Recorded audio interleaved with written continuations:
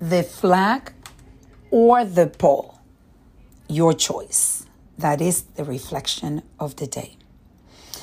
I was reflecting today on the challenges that I am experiencing as I am navigating my daughter's teenage years.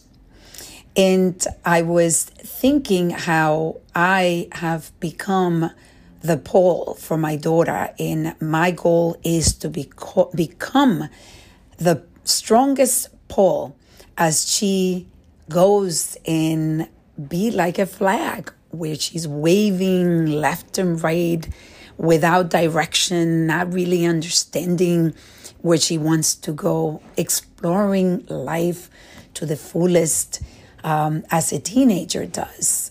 Really challenging me as a mother as a teenage does, but especially girls. I think the emotions that they go through with their hormones definitely creates a rough ride. And I'm experiencing that as soon as my daughter turned 13. Wow, the changes were drastic. And what I realized that I have chosen and continue to choose every day to be that pole that is the constant in her life as she becomes the flag. And someday I will teach her through staying strong and becoming every day that pole that supports her. Then I will be passing that on to her when she goes and experiences life as an adult. And she becomes the pole for her family and her children as they go through life and at moments become the flag. That is my goal.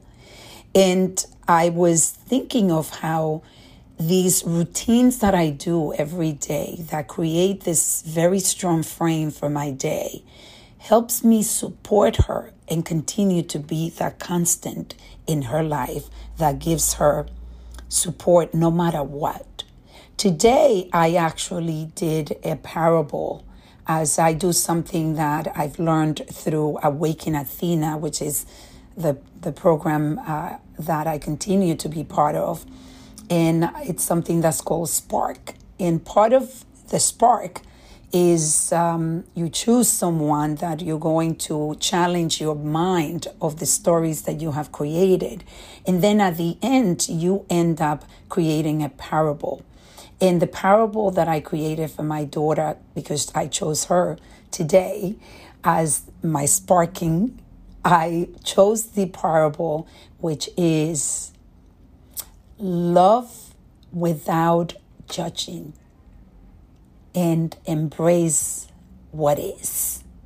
And that is my goal with her. I don't want to judge her.